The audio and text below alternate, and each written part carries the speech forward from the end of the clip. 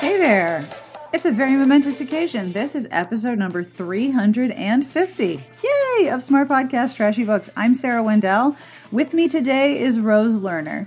What do Gothics and professional wrestling have in common? Well, if you're listening to Rose Lerner talk about it, they have a lot in common. Even if you're not into professional wrestling, I think you'll really enjoy listening to her, how she explains storytelling through the lens of professional wrestling. I had so much fun with this interview. Among the things we talk about, was Aaron Burr a troll? And can you fact check Hamilton shitposts on Tumblr? Is it time for a lesbian Jewish Regency Gothic retelling of Jane Eyre? Is there a lot to learn about storytelling in the inner world of professional wrestling? The answer to all of these questions, by the way, is yes, especially the second one. We also talk about Rose's Patreon, and I have to say, as a member of said Patreon, it is a freaking joy. Every Wednesday, there is a newsletter with deep, nerdy dives into specific parts of history, like what kind of play tea sets did young girls have during the Regency, and what did they look like? If that sounds like something that you might be interested in, I have links in the show notes, of course. You can find the show notes at smartbitchestrashybooks.com/podcast, and you can get in touch with me at the same place, or you can email me, sbjpodcast@gmail.com, or you can call and leave a message at 1-201-371-3272. This week's episode is being brought to you by Darkness Returns by Alexandra Ivy. After a brief hiatus, everyone's favorite vampire clan is back. War is once again upon the Guardians of Eternity, and the fate of the world rests in the hands of one rebellious vampire with a chip on his shoulder. The darkness is growing. Soon it will devour everything in its path. To fight back against the forces of the night, he must choose between loyalty to his kind and the mortal woman he loves. Darkness Returns by Alexandra Ivy is on sale now wherever books are sold and at kensingtonbooks.com. Every episode receives a transcript, and as always, this episode's transcript will be handcrafted by Garlic Knitter. Or by the time you listen to this, it will have been handcrafted by Garlic Knitter. Thank you, Garlic Knitter. This week's transcript is brought to you by Radish.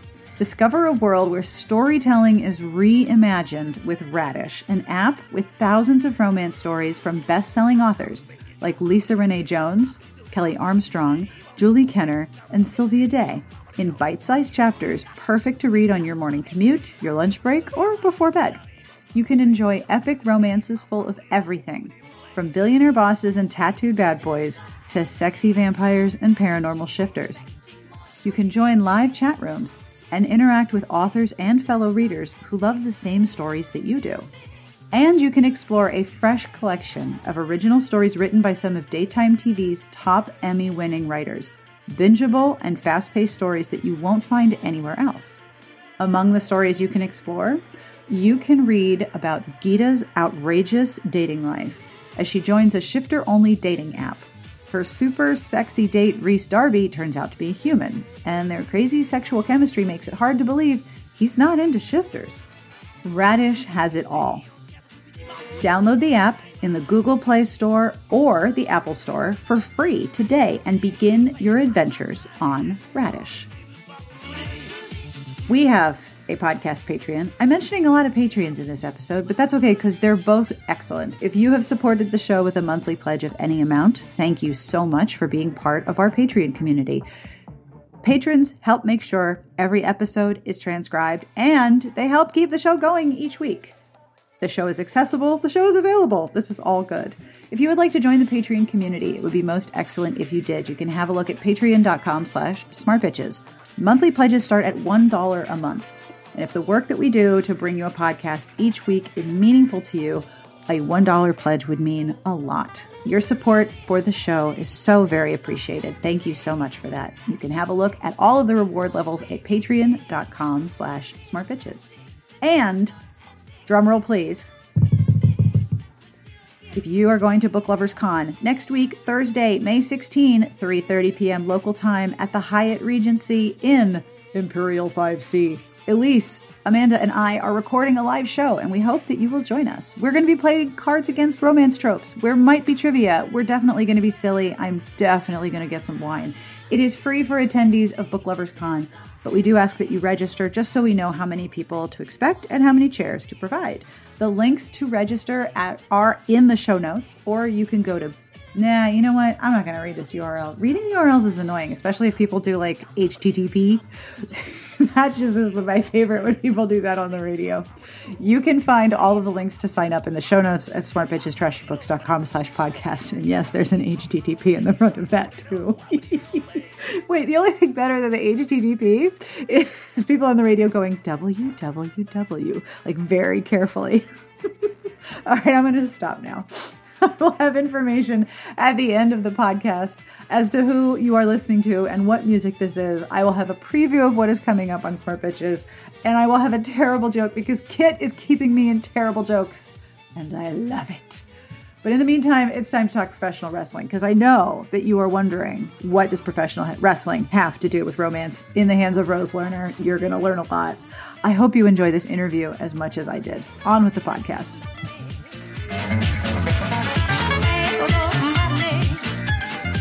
My name is Rose Lerner. I write historical romance, mostly Regency, but I have written also an American Revolution story. I also have a freelance editing and research assistance business at rosedoestheresearch.com, where, I can read your manuscript. If you're stuck on something, like, you can call me and we can kind of talk it through over the phone. I can also do, like, if you're just starting on research, I can help you find resources. If you want fact checking on a manuscript, obviously my specialty is like Regency and 18th century, but I'm game for anything. Yeah. And I also actually just started a Patreon, but I'll talk more about that later. I love the name of your book doctoring researching business. Isn't that cute? I actually started that as it was a tag on my Tumblr. When I would see a Tumblr post and I'd be like, this sounds fake. And I would look it up, and I started tagging them Rose Does the Research, and I really liked it. And so I'm reusing it now. And I mean, even before they got rid of the porn, even before they got rid of all the porn, there was a lot on Tumblr that was not true. Yeah. And a lot of photoshopped things, or mislabeled art, that kind of thing. Oh, yeah. What are some of the things that you have researched? Gosh, it was so long ago that I was on Tumblr. But I used to do I followed a lot of Hamilton stuff for a while. And there's a lot of Hamilton stories that go around that are not necessarily made up by people on Tumblr, but that were maybe made up by people at the time. Some of them are even in the musical. There's a line where Burr says, Martha Washington named a feral tomcat after him. And then Hamilton pops up and he's like, that's true. And it's actually, I think, in the Chernow biography, but it is not true. The source for that is a pamphlet, an anti-revolutionary pamphlet that came out during the Revolution with a bunch of sort of mean things about key revolutionary figures, but they were not even intended at the time to be taken seriously. One of them was that George Washington had 13 toes, one for each of the colonies. So there's no pretense of truth, but then somehow these things get repeated, Oh my God.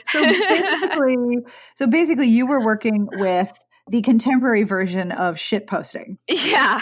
Yeah. That's amazing. Well, and Aaron Burr outlived almost everyone else, from the Revolutionary War. And so he would just make stuff up, and really petty stuff. One time he was out with someone and they saw a portrait of George Washington.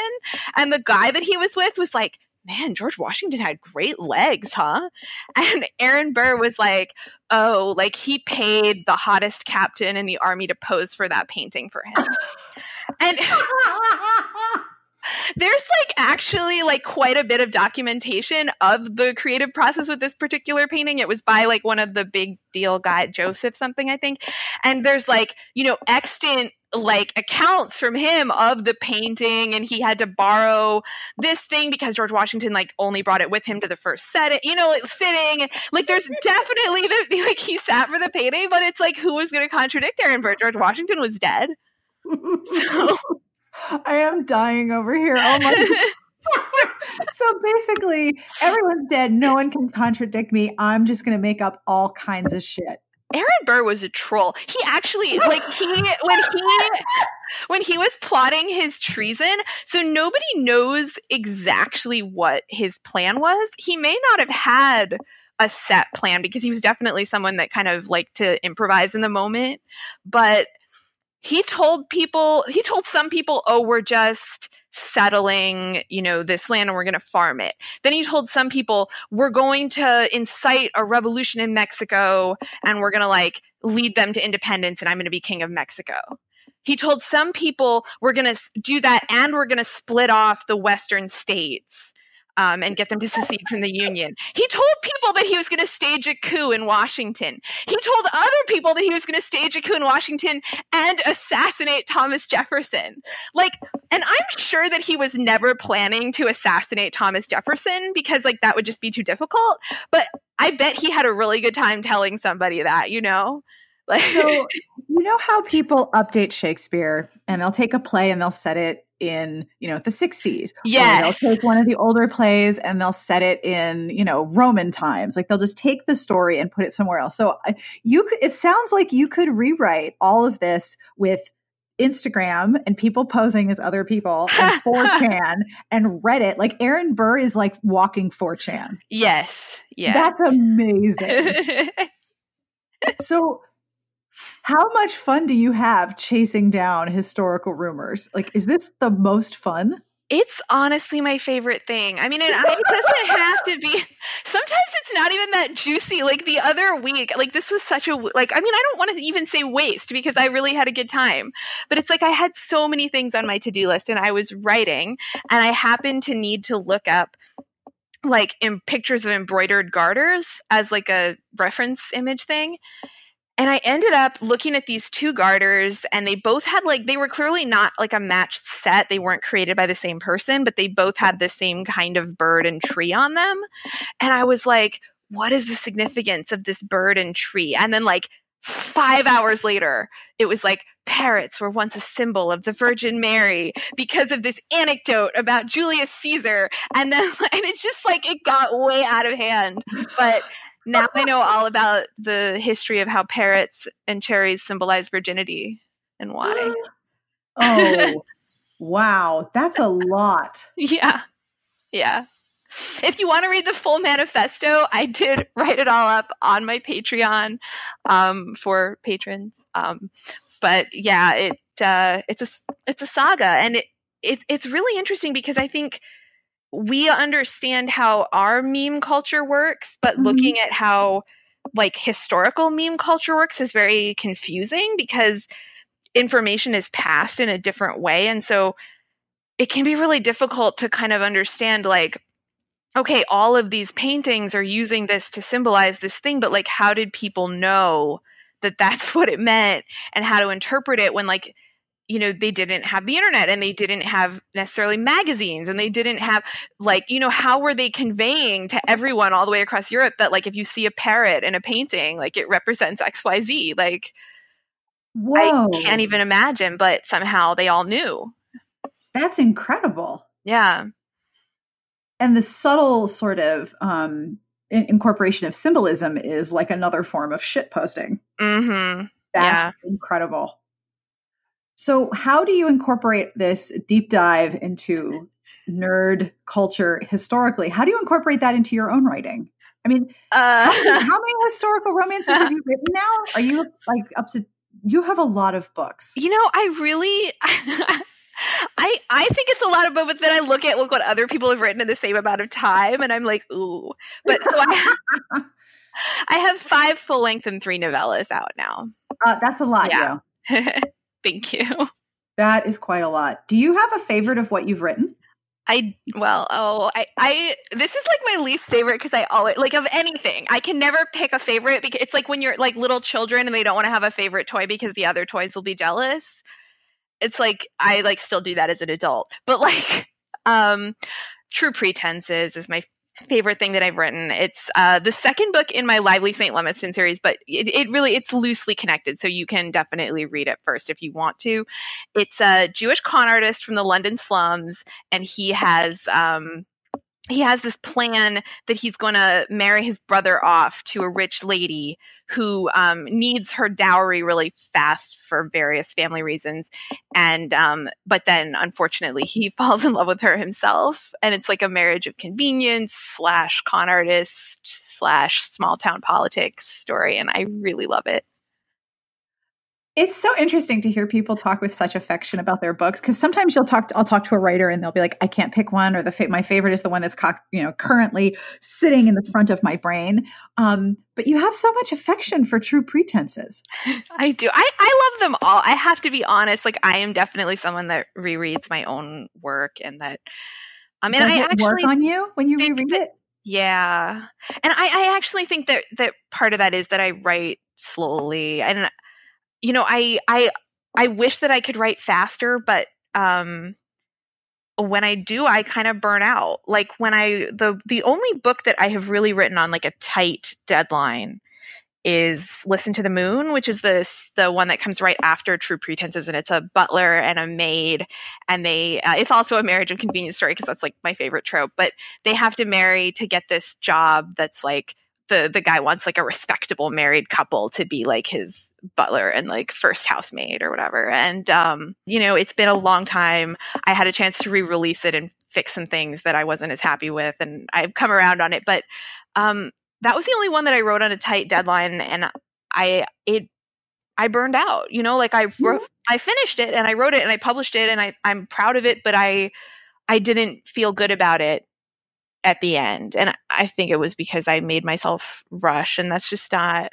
I've come around to understand that I really love what I do, and I want to keep feeling that way. And so instead of trying to make myself write faster, I'm trying to have more sources of income so that I can give myself that time and also be freelancing or having that monthly income from Patreon or whatever it is in the meantime. I understand. What do you think is the key to being able to reread your own work and have it still work on you? Because I am like you. I will reread things that I've written. And I don't think it's because I'm a slow writer. I'm actually pretty quick, but I have the world's worst memory. And I'll be like, I wrote that? Oh, wow. I wrote this? Wow. It totally works on me. 1, I write my own catnip.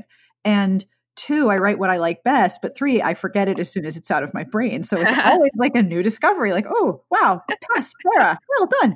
What do you think it is about your writing that works on you? Are you also writing your favorite things? Yeah, that is it. It's like when, and I love many people, I read I don't read as much as I used to because I don't have the time, and I wish that, and the attention span. And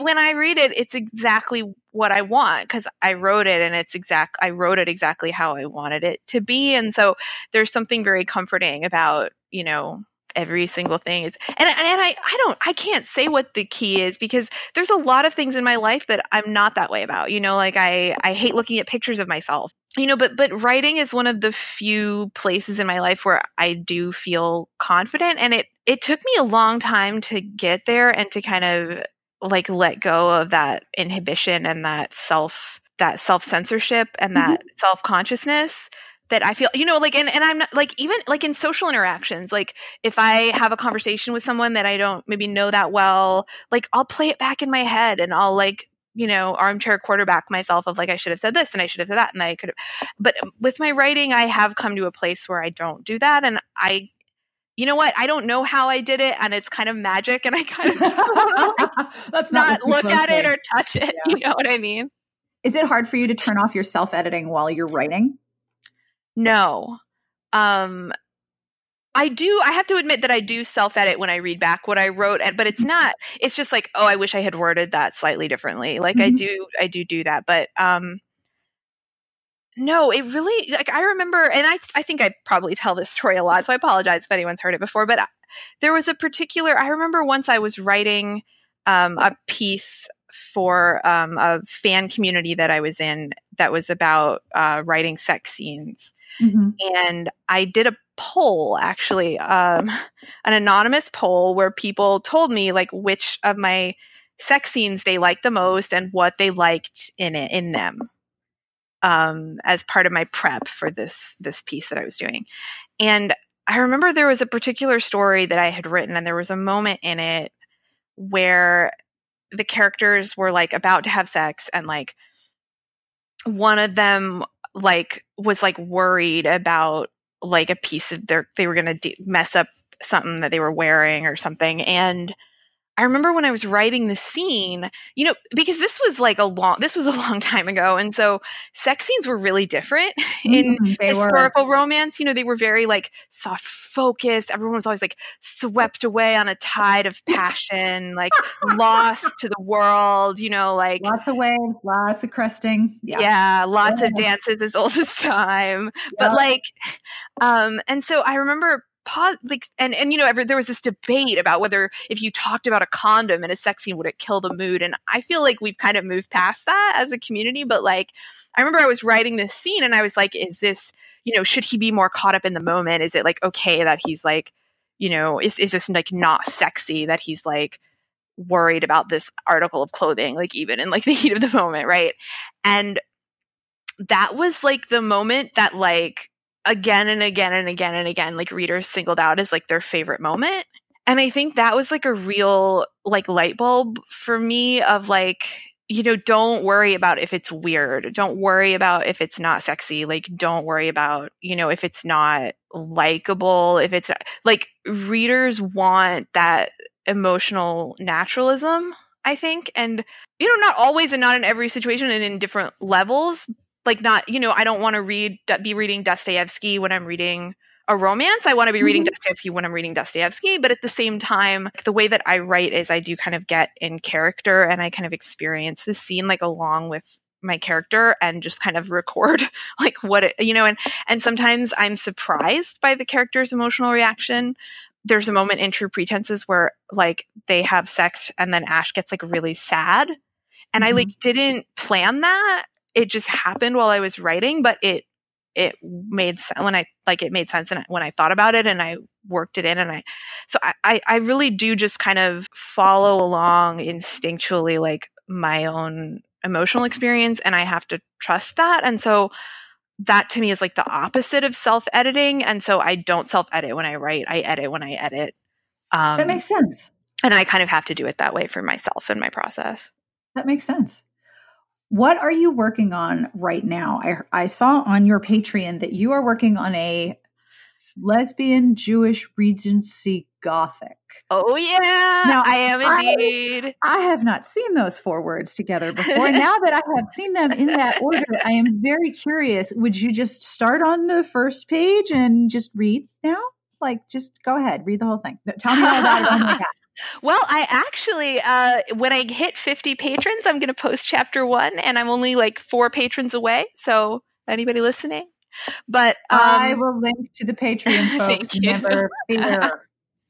But so I was reading Jane Eyre is one of my favorite books ever, and it's a problematic fave, but I love it. And I was writing All or Nothing, which is about a Jewish gaming den hostess who this shy architect like wins her in a game of chance, and then she's like, "Oh yeah, let's get it on." And he's like, "Actually, I'm going to a house party this week, and I don't want my ex-boyfriend to hit on me while we're there. So like, can you just come and like pretend to be my girlfriend, and then I can actually like work while I'm there?" And she's like, "This is not what I thought this was going to be, but okay." And then they obviously fake dating inevitably leads to real dating, as we all know. But there's this scene at the house party where he's working and she's hanging out while he's working and reading. And so I was looking for a book for her to be reading. And I remembered my mom had this book, and I really wish that I had kept it. It wasn't very useful, but I was fond of it. It was this like very old, like 60s book, and it was called like Jews in the Literature of England or something like that. And it had a quote from this Maria Edgeworth novel. I had to read her in grad school. Did you read Castle Rackrent? Yeah, I don't remember the whole lot of it, but I definitely remember reading it and writing a paper on it. What was the quote? So do you remember there's a story about this, his name is Sir Kit, and he had a Jewish wife, and he wanted her to give him like this diamond cross. So there's already a lot of weird stuff, right? Because it's told like comically from the point of view of a servant who like is like, you know, biased and doesn't have all the information and whatever. But so what we know from him is that this woman was Jewish, but she also had a diamond cross, which implies that perhaps she had converted. But so the Sir Kit wants the diamond cross and she won't give it to him. And so he starts making her eat sausage, which obviously isn't kosher. Obviously is not kosher. And then he locks her in her room, and she's like locked in her room for like years. And then luckily, and it's like really stressful to read, you know, and it's only like a few pages. Like the whole thing is just a few pages, and it works out for her in the book. The other ladies in the town, I think, start like vying over who's going to be his second wife, which really is believable, which is the sad thing. But like he dies in a duel with like some lady in the neighborhood's brother that he's been like, you know, whatever. And she is freed from her imprisonment and takes her money and goes back to England and lives happily ever after. But there's this line where he tells the servant that when he was courting her, he used to call her my pretty Jessica, which is a reference to Merchant of Venice, in which there's an interfaith marriage. But that really like stuck with me as like a chilling, right? Like the guy is nice, and then he's not nice. Yeah. And the thing that he thought was cute is now the thing that he's angry about. And it's like, you can't ever see it coming. It could just happen at any moment. Anyway, so I was reading this, and there's a footnote about a real case that she based it on in the book. And anyway, so I was reading this, and I was like, what if there was a governess? So the book is kind of a Jane Eyre retelling, except instead of ending up with Mr. Rochester, she falls in love with the wife in the attic. Oh my, this sounds cool. I'm really excited about it. So are you going to write chapters, post them to your Patreon, and then release it as a standalone novel? No, I'm just gonna post the first chapter to my Patreon. I'm hoping to be, I mean, I try not to do deadlines, but I have a goal to be done. I'm not going to even say what the goal is, but I have a goal of when I want to be done with the first draft. So I'm hoping the book will come out either late this summer or this fall. I'm working on it. I think, you know, a lot of stuff happened in my life in the middle of writing it. And so I'm definitely behind where I was hoping to be, but I think I'm in the home stretch with the first draft. So. Oh, that's very cool. When you write, is your process familiar? Like you get to a point and you're like, oh yeah, this part where I hate everything and think this is a terrible idea. Oh yeah, this part where it's like my brain's on fire. Do you go through similar statuses of the process of writing something, or is it different every time? You know, it really kind of is different every time. Unfortunately. Unfortunately. I've been really trying with this one. Courtney Milan turned me on, she turned a lot of people on, I think, but to mini habits, which is where like, instead of trying to write, you know, like 1,000 words a day or whatever, you just set a goal to write, you know, like 10 words a day. And the idea is that you always feel like you're making progress no matter what. And once you actually, like, you don't have that resistance in your brain of like, I don't have time to write 1,000 words, because you always have time to write 10 words, right? Yeah. And once you actually sit down and start, you're much more likely to keep going as well. Yeah. And, you know, I definitely, there have been points where I was a lot better about following through with it, but it is something that I've kind of been trying more. And I've never been a write every single day person, but I have been trying that a little bit more. And when I write in big chunks, I write more at a time. When I write smaller, I do kind of stay a little more in. It takes me less time to get back into it when I start again. And so I wish that I was more analytical about this stuff. I really do. I can understand the feeling of not wanting to look too closely at the process in the fear that analyzing it too much makes it stop working. I've heard the mini habits concept explained so many different ways. One being to motivate yourself to go for a run. All you have to do is put your shoes out and go out the door. Like you don't have to go for a run. The goal is put your shoes on, go to the door. Because once you put your shoes on and go to the door, you might as well be like, well, okay, Might as well go do that thing I plan to do. It's also, I think, really hard once you've begun to think of your writing as not only a part of your creative brain, but also a business. The actual writing part, it can be really easy to put that last. I have found. It's so true. Like, I have to do this thing for promotion and marketing and this thing for, business stuff. And I have to do this banking thing. And the actual creative part of the business, often it's way too easy to put that last on your list of things to do. So saying, all right, I can do 10 words, no problem. Once you start with 10, it's easy. Like, oh, whoa, hello, 200. That's more than 10. Nice job. Have you read Alyssa Cole's Duke by Default? So she talks about there's the ADD YouTube channel in it. Yes. And she linked, so I emailed her and I was like, what's the real channel? And she linked me to How to ADHD. And I was reading something on there, and there was this concept that was like, it's important, but it's not urgent. Yes. And it's so hard to do those things that are important, but they're not urgent. Because if it's urgent, I can do it. I always do things that are urgent. But if it's important but not urgent, it's like, well, I can do it tomorrow. Yeah. But then not having it done, for me, it almost sets off like an irritation in my brain. Yeah. You didn't do the thing. You didn't do the thing. You didn't, like, oh my gosh, I'm not on fire. It's fun. Nope, you didn't do the thing. That important but not urgent is can be very hard to categorize. I have tried a number of different strategies, and they all work at different times to deal with those tasks. Yep. So I have been informed that you are deeply, deeply passionate about professional wrestling. Very true. Okay, I did not know this. I would really like to know about this. How long have you been following pro wrestling, and how does it overlap with writing romance? Okay, so I actually have not been a fan for very long. I mean, I guess now it's a few years, but I would say I got into it in like, oh my gosh, what is time even? I don't know. 2015 or 2016? My ex-wife watched it when she was a kid. Mm-hmm. And she had also just wasn't paying attention to it for a really long time. But then we were actually really into Arrow for like a couple of years there. And the star of Arrow had like a storyline at SummerSlam. And so she was like watching like his stuff.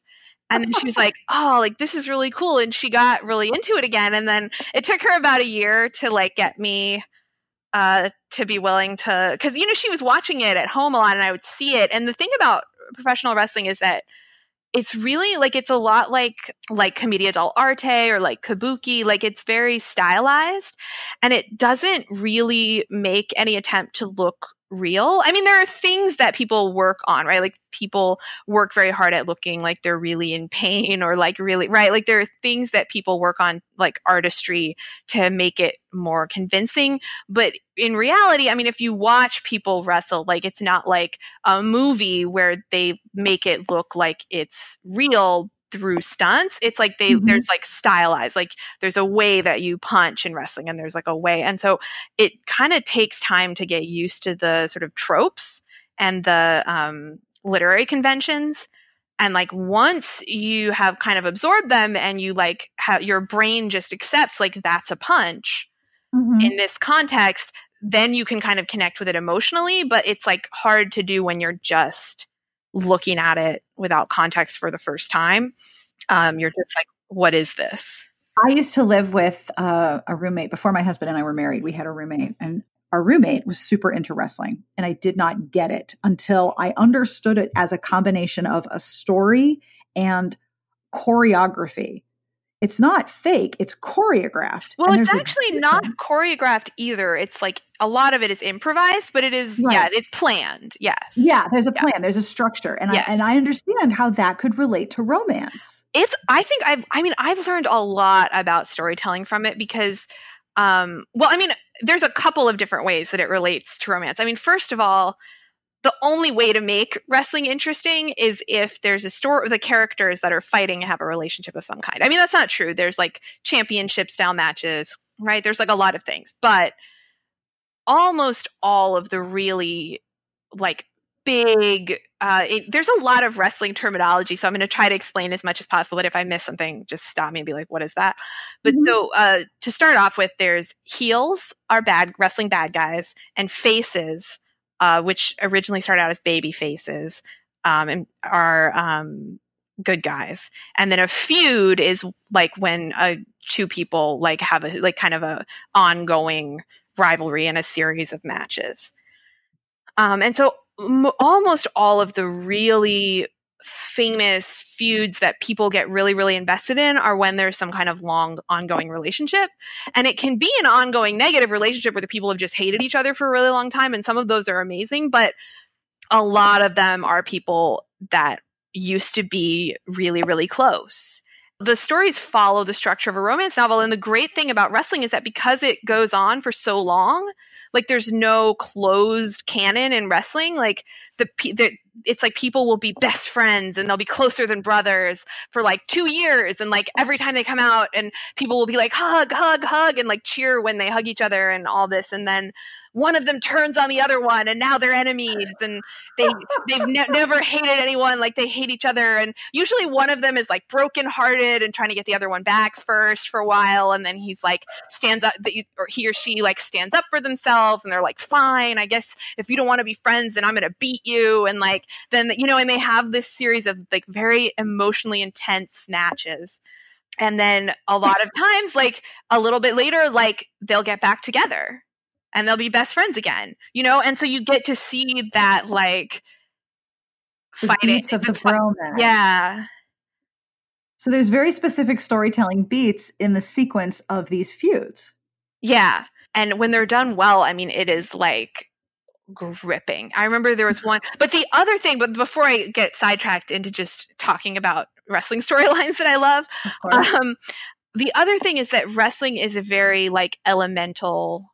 Like it's really stripped down to its essence as far as storytelling, because you have to be able to tell the story through two guys or two women or a man and a woman, but that's less common, fighting each other. Right. And so, and it really is like the payoff with a wrestling story is that fight, and that, because it's like, the adrenaline and the sort of like the combination of like competitive sports and like emotion is like, I mean, I can't explain the high that you can get from like watching like a really tightly plotted, beautifully choreographed, like deeply like well acted like wrestling match. I mean, it is like unbelievable, like, because, and it's all about getting the crowd to really want one of them to win. Right. And so I feel like I've learned a lot, and that can shift through a match too, of like, oh, I go in and I really love the villain, and I he's been a jerk, but he's my fave and I want him to win. And then he can do something so nasty that in the middle of the match, like I will flip and be like, no, like, screw you. That was unacceptable and you need to pay for your crimes. And so, and it's all about like the strategies that people use to get the crowd really, really, like, the word they use is hot, like really, really hot, are very sophisticated, but also like very broad usually. And so I think it really like translates well to genre fiction. And it's taught me a lot about like that. For example, I think I see advice sometimes, and I've probably given this advice too, of like, oh, like your villain is like stealing the scenes, like tone him down. Right. And I think what I've learned from wrestling is like, you don't need to tone down the villain. You need to either tone up the hero or the heroine if the audience isn't rooting for them enough, or you need to just, you can have a villain that's as fabulous and amazing as you want if they are mean enough to the main character. There is no villain in wrestling and I love villains.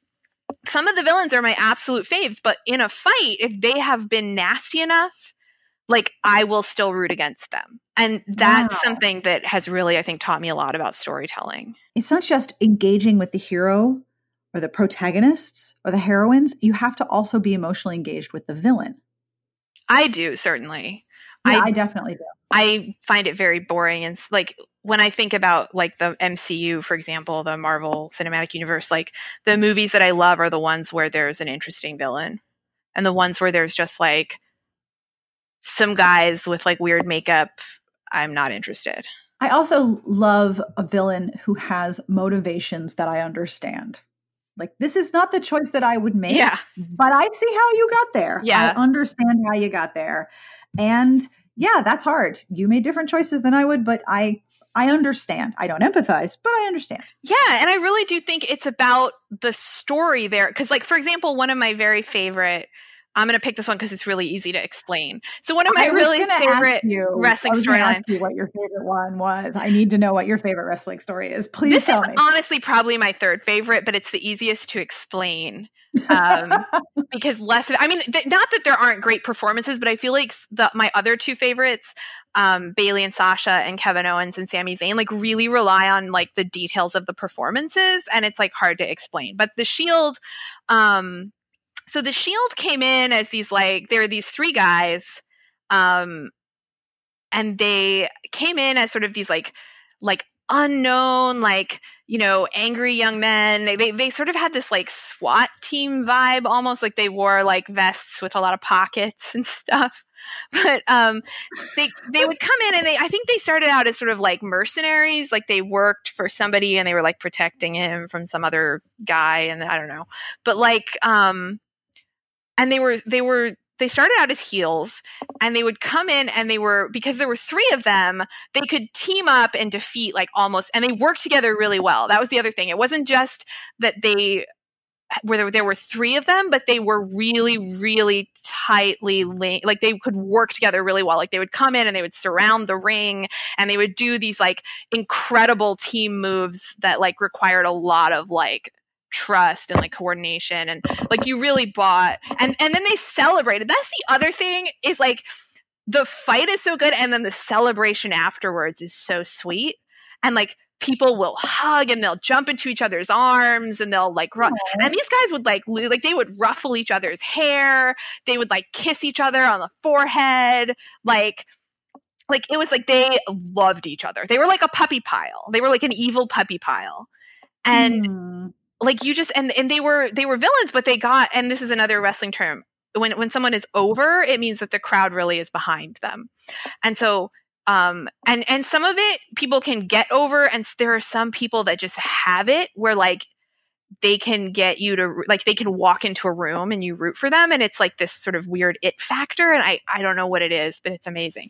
But so anyway, they got really, really over. And so then when a villain gets really over, a lot of times they turn them into a face, because it's hard to book unless they're really, really good and you have really over faces as well. It can be hard to book matches, because in theory, you want the crowd to root for the good guy structurally. And so if the villain is too popular, it becomes difficult to do, although really good heels can do it. It's all about, like, even if the heel comes in and everyone cheers, if he can still get the crowd behind the face if he knows what he's doing. But some guys either are not that good or don't have enough, like, don't share enough, artistically to do. So anyway, but so they got really over, and they became, I wouldn't even say good guys, but they won a lot of matches, and then they were up against sort of like the big evil faction that was sort of like the corporate overlords or whatever.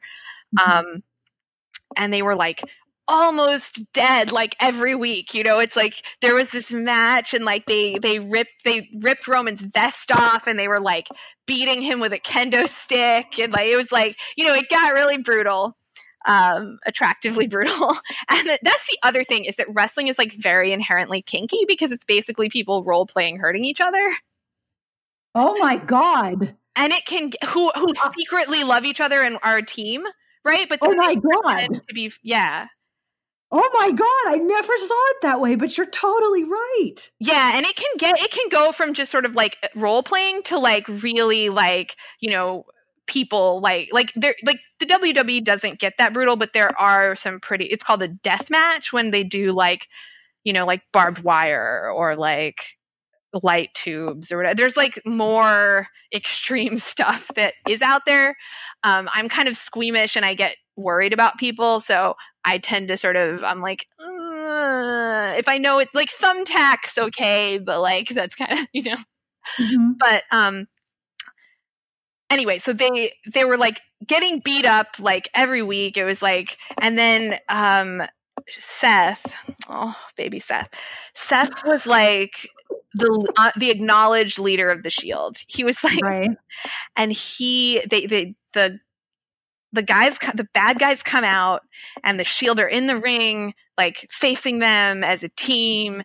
And the bad guy says, like, and Seth goes and he gets a chair. And a chair, there's like certain weapons in wrestling. It's like tropes, right? There are like certain weapons that are common in wrestling. And one of them is a folding chair.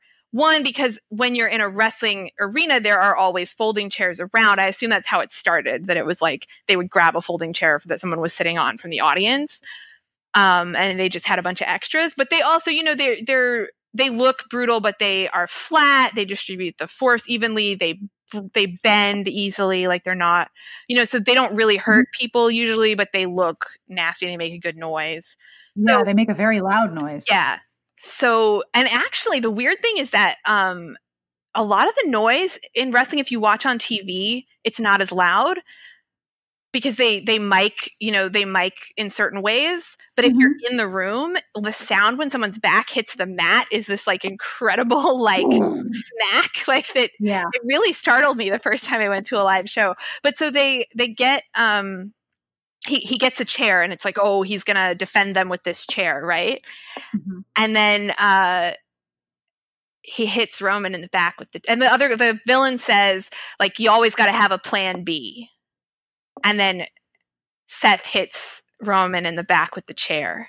Oh, shoot. And Roman goes down, and then you see the look on Dean's face, like the total stunned disbelief on Dean's face.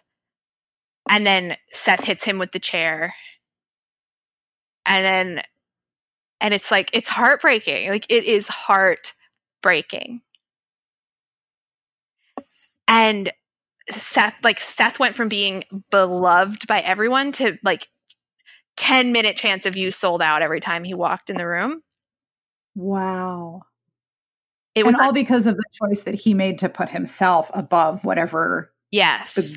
the group was doing. Yeah, and he would do these promos of like, I didn't sell out, I bought in, and like when I said believe in the Shield, I was really saying believe in Seth Rollins.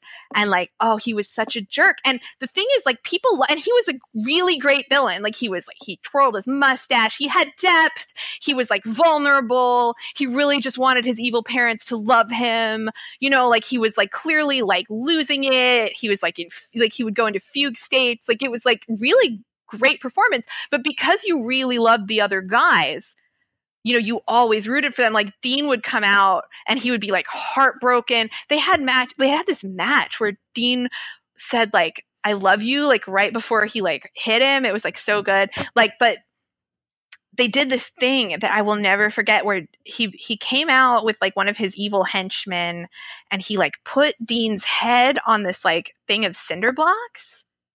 Oh. And he stomped Dean's head through it. Oh, good God. And Dean is one of those guys, like, Dean's thing is that he always gets back up, right? Like, no matter what you throw at him, like, he'll stumble to his feet and he'll pull it out, like that. He's kind of a guy. There are certain guys that get beat up a lot, and that's kind of their thing.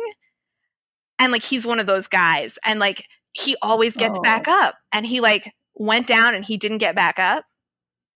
And it was like, oh my, and like even Seth looked shocked. Seth was like, what the hell did I just do? Like, I thought he was going to get back up, and he's just standing there, and like everyone is just like, my heart has been ripped out of my chest. What is happening? But it's like, so no matter how great Seth is and how much you love him, you don't want him to win. And I think that is the key. I want to see you fight, but I do not want to see you win. Yeah. Because the battle is more interesting when you're there, but we don't want you to be the victor because you're terrible. Yes. So how do you translate that into writing romance? What are the things that you have taken from this particular format of storytelling? The book that I'm writing now, the villain is actually like not based in terms of his like, actions at all, but like he looks like Daniel Bryan, who's like one of those guys I was talking about, where he comes out and he just has that it factor where you're just like, oh, like I don't even like, he's on a reality show with his wife's reality show, but he's on it. And he's got that thing where it's like, he'll do something that really pisses me off. And then like the next time I see him, it's like he walks in, I'm like, oh, it's Daniel Bryan. And I like forget and it's like, I have to like struggle to like remember. And I think I just think more as I write about like who the reader is going to root for. Like, and I like a sympathetic villain, but it's like, I would get feedback of like, oh, I want a book for the villain. And I'm like, but he did these terrible things. Like, and I think it's helped me like let go of like, it's like the person is people are going to love this villain.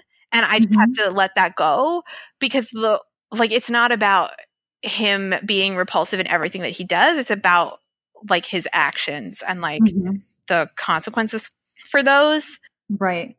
And to a certain extent, it also sounds like when you watch wrestling and when you look at the storytelling within wrestling feuds, you're also considering I don't want to say manipulation, the active engagement with the audience, because you know how the audience is going to react. You're going to play that moment for the maximum impact because the structure is already in place when this begins.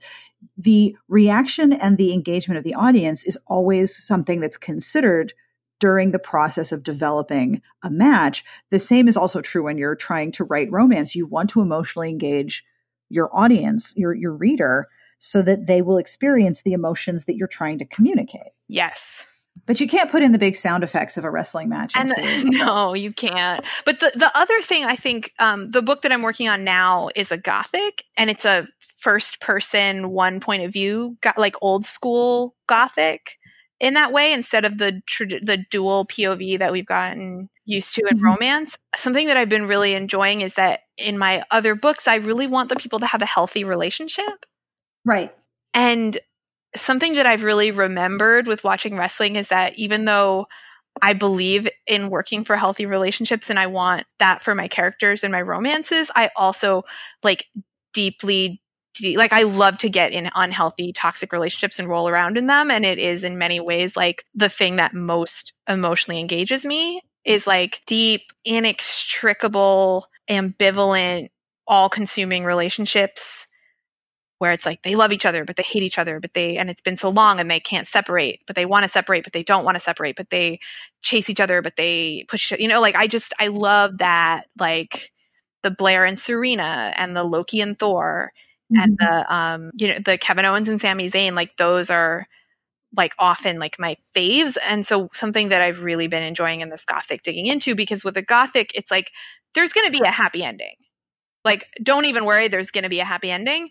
But it doesn't have to be the same, for me, it doesn't have to be the same kind of happy ending, because part of the joy of a Gothic is that like something is wrong in this house, right?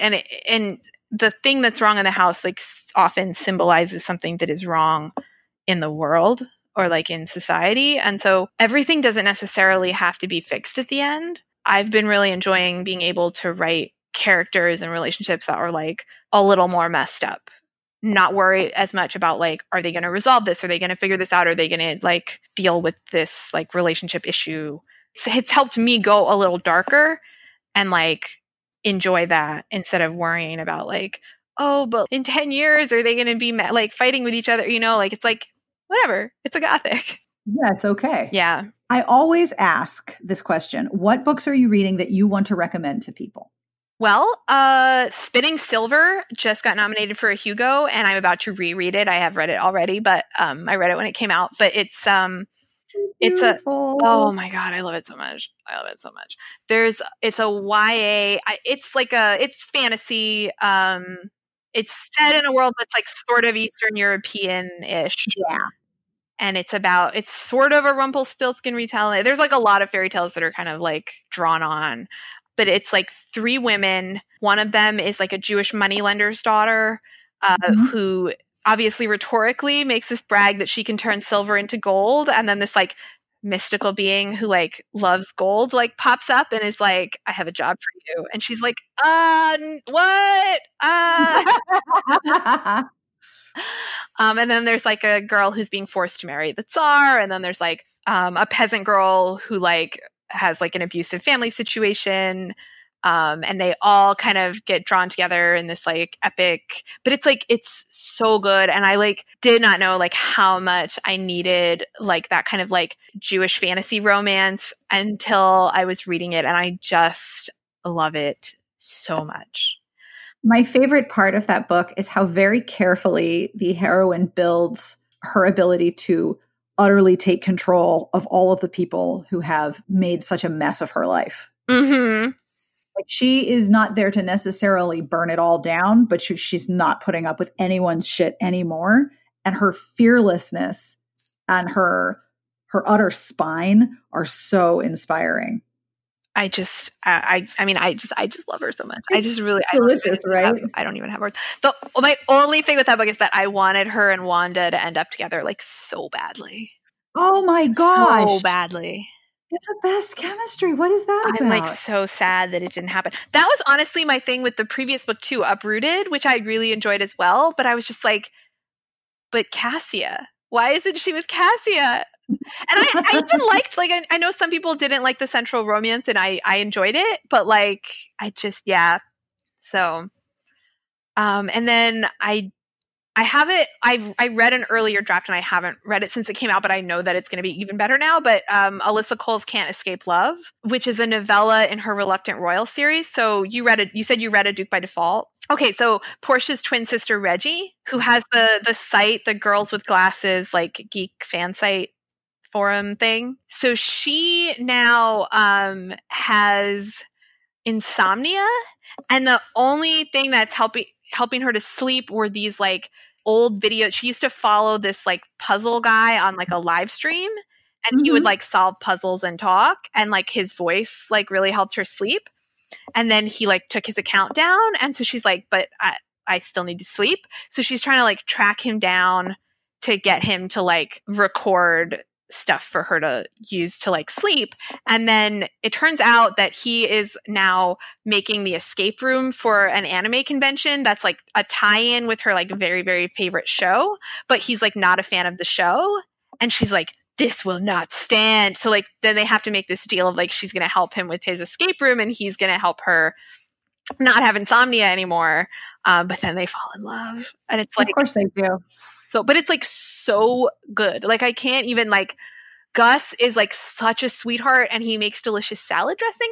There's a part, speaking of things where it's like, don't worry if it's sexy because it's amazing. There's this part where they're like having dinner together, and he's like made his like signature salad dressing, and she's like really, really enjoying it. Right. And he's like, oh, like the sounds she's making as she eats this are like really sexy. And then he like imagines her in a bathtub of salad dressing, which like sounds gross, but it's like so charming in the moment. Like I was so about it. And if you try to explain that to someone else, they'll be like, what? And like I love Reggie so much because she's like totally like I have to hang on to everything with this like white knuckle grip or it's all gonna spin out of control, which is like absolutely me 100%. And I just like, it was just like the fanish romance that I didn't know I needed, and I love it so much. I just started, so I'm not very far in, but I just started, oh my gosh, which one is it? It's a Cat Sebastian, and it's the one with Robin and Alistair, and I want to say it's Unmasking the Marquis. Yes. A non-binary character, and they're like dressing as their friend. Yes. And I'm really enjoying it so far, but I'm like 2 chapters in. And then I just read Lydia St. Andres's, oh my gosh, I think it's called Summer for Scandal. It's the first one in a series, I'm pretty sure, and it's set in it's like a early 20th century like Caribbean island, and it's like this girl, she has a job as a typist, but secretly she's writing like erotic romance, like serialized erotic romance. Yep, that's A Summer for Scandal. Yeah. And then the hero is like in town for the summer, and he like he's trying to build up his literary magazine.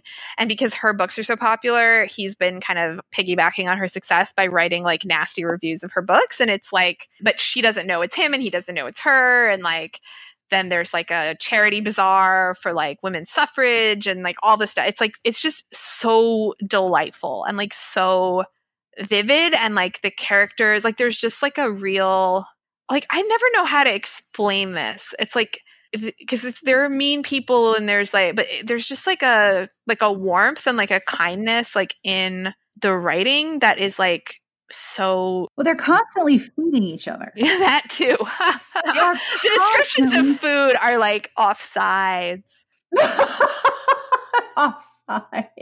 Speaking of which, I just reread Courtney Mill, because I got to read an early draft of that because I'm very, very, very lucky. But I just reread Courtney Millan's Mrs. Martin's Incomparable Adventure, which is her new FF novella.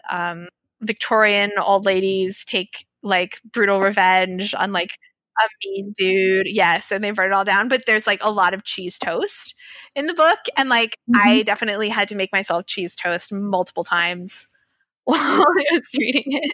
There are just some foods that just instantly communicate comfort, and that is definitely one of them.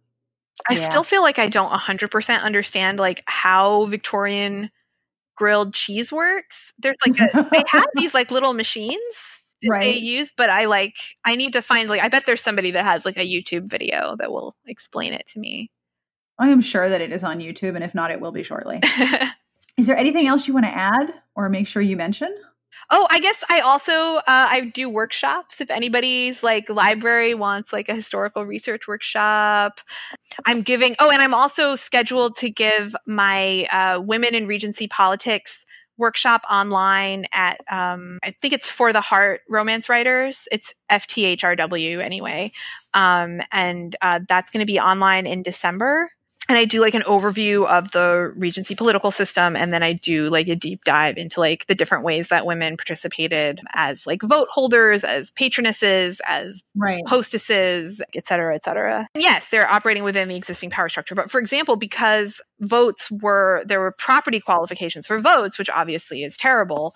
But if women had property that qualified, they had a vote. And so then they usually needed a representative to cast the vote. If they were married, it was typically understood to be their husband. But if they were separated, if they were still married, but they were separated, like he no longer had the right to cast that vote. It went back. And if they were not married, they could choose their own representative. There are a lot of ways that women did sort of more directly participate in that kind of, what we would now consider probably undemocratic, but like that sort of direct electioneering. And that brings us to the end of this episode. Thank you to Rose Lerner for this interview. I had such a good time, and I hope you enjoyed it as well. If you would like to find out more, you can learn more about all of the things. Rose Lerner's website is roselerner.com, and you can also go to her research site, rosedoestheresearch.com. Her Twitter is Rose Lerner, and her Patreon is patreon.com/Rose Lerner. Pretty easy to remember, right? I cannot recommend her Patreon newsletter more highly. I love it, and I'm so excited to read it every time it shows up in my inbox. It is a treat. So if you're at all curious, definitely have a look. This week's episode is sponsored by Darkness Returns by Alexandra Ivy. After a brief hiatus, everyone's favorite vampire clan is back. War is once again upon the Guardians of Eternity, and the fate of the world rests in the hands of one rebellious vampire with a chip on his shoulder. The darkness is growing. Soon it will devour everything in its path. To fight back against the forces of the night, he must choose between loyalty to his kind and the mortal woman he loves. Darkness Returns by Alexandra Ivy is on sale now wherever books are sold and at kensingtonbooks.com. This week's transcript is, as always, handcrafted by Garlic Knitter and brought to you by Radish. You can discover a world where storytelling is reimagined with Radish, an app with thousands of romance stories from best-selling authors like Lisa Renee Jones and Kelly Armstrong and Sylvia Day and Julia Kenner. All in bite-sized chapters, perfect to read on your morning commute or on your lunch break or before bed. You can enjoy epic romances full of everything. Everything you like, including billionaire bosses, tattooed bad boys, sexy vampires, and paranormal shifters. You can join live chat rooms and interact with authors and readers who love the same stories you do. There is a fresh collection of original stories written by some of daytime TV's top Emmy-winning writers. bingeable, fast-paced stories that you won't find anywhere else. Maybe you're interested in romantic fantasies, like Heart of Dragons, where a woman is ripped away from her dashing fiancé to be sacrificed to the dragons that live beneath the earth, only to find herself falling in love with a powerful dragon prince. Radish has it all. Download the app in the Google Play Store or the Apple Store for free today and begin your adventure on Radish. We also have a Patreon. Patreon is really a tremendous opportunity for people who make stuff. If you have supported the show with a monthly pledge, thank you very, very much. You are helping me make sure that every episode is transcribed and that the show keeps going each week. If you would like to join, patreon.com/smartbitches. Monthly pledges start at $1, and each and every pledge means that you appreciate the work we do and that you want the show to keep going. Your support is so appreciated. You can find out more at patreon.com/smartbitches. And yes, live show, Thursday, May. Did you also know that it's 2019? I have to remind myself that regularly. Anyway, May 16, not March 16, May 16, 3:30 p.m. Imperial 5C. Me, Amanda, Elise, live show at Book Lovers Con. If you're going to be at Book Lovers Con, I hope you will come and hang out with us because live shows are so much fun. You can find out more in the show notes, and you can sign up to attend. It's free. We just need chairs. We need to know how many chairs for the people like you who'll be there at smartbitchestrashybooks.com/podcast. The music you are listening to is provided by Sassy Outwater. You can find out more about this in the show notes, again, at http:// I'm kidding. I'm totally kidding. This is Caravan Palace. This track is called Susie, and you can find out more about them at Caravan Palace. Actually, that would be http:// Actually, no, it's HTTPS now. HTTPS for special. You can find Caravan Palace on their website, on Facebook, and on iTunes and Amazon. I will have links to all of those things. I'm amusing myself so much. I think it's the cold medicine.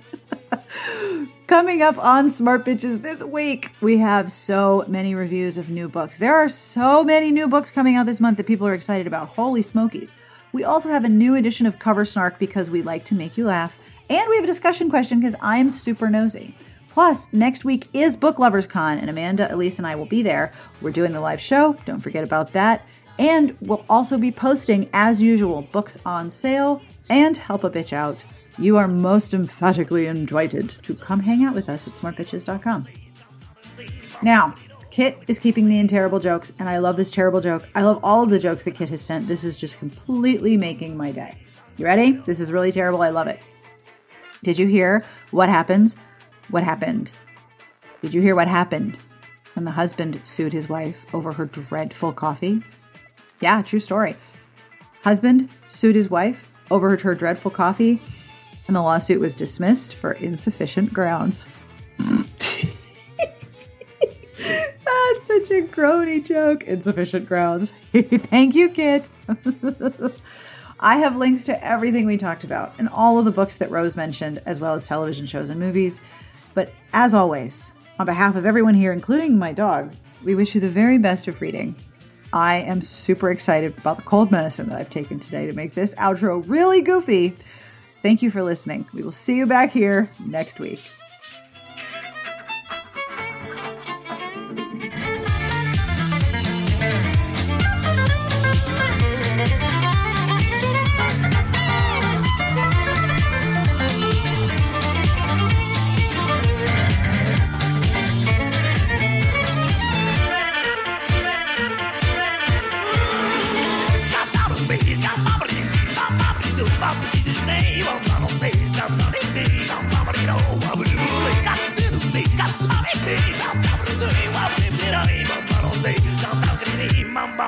Mamma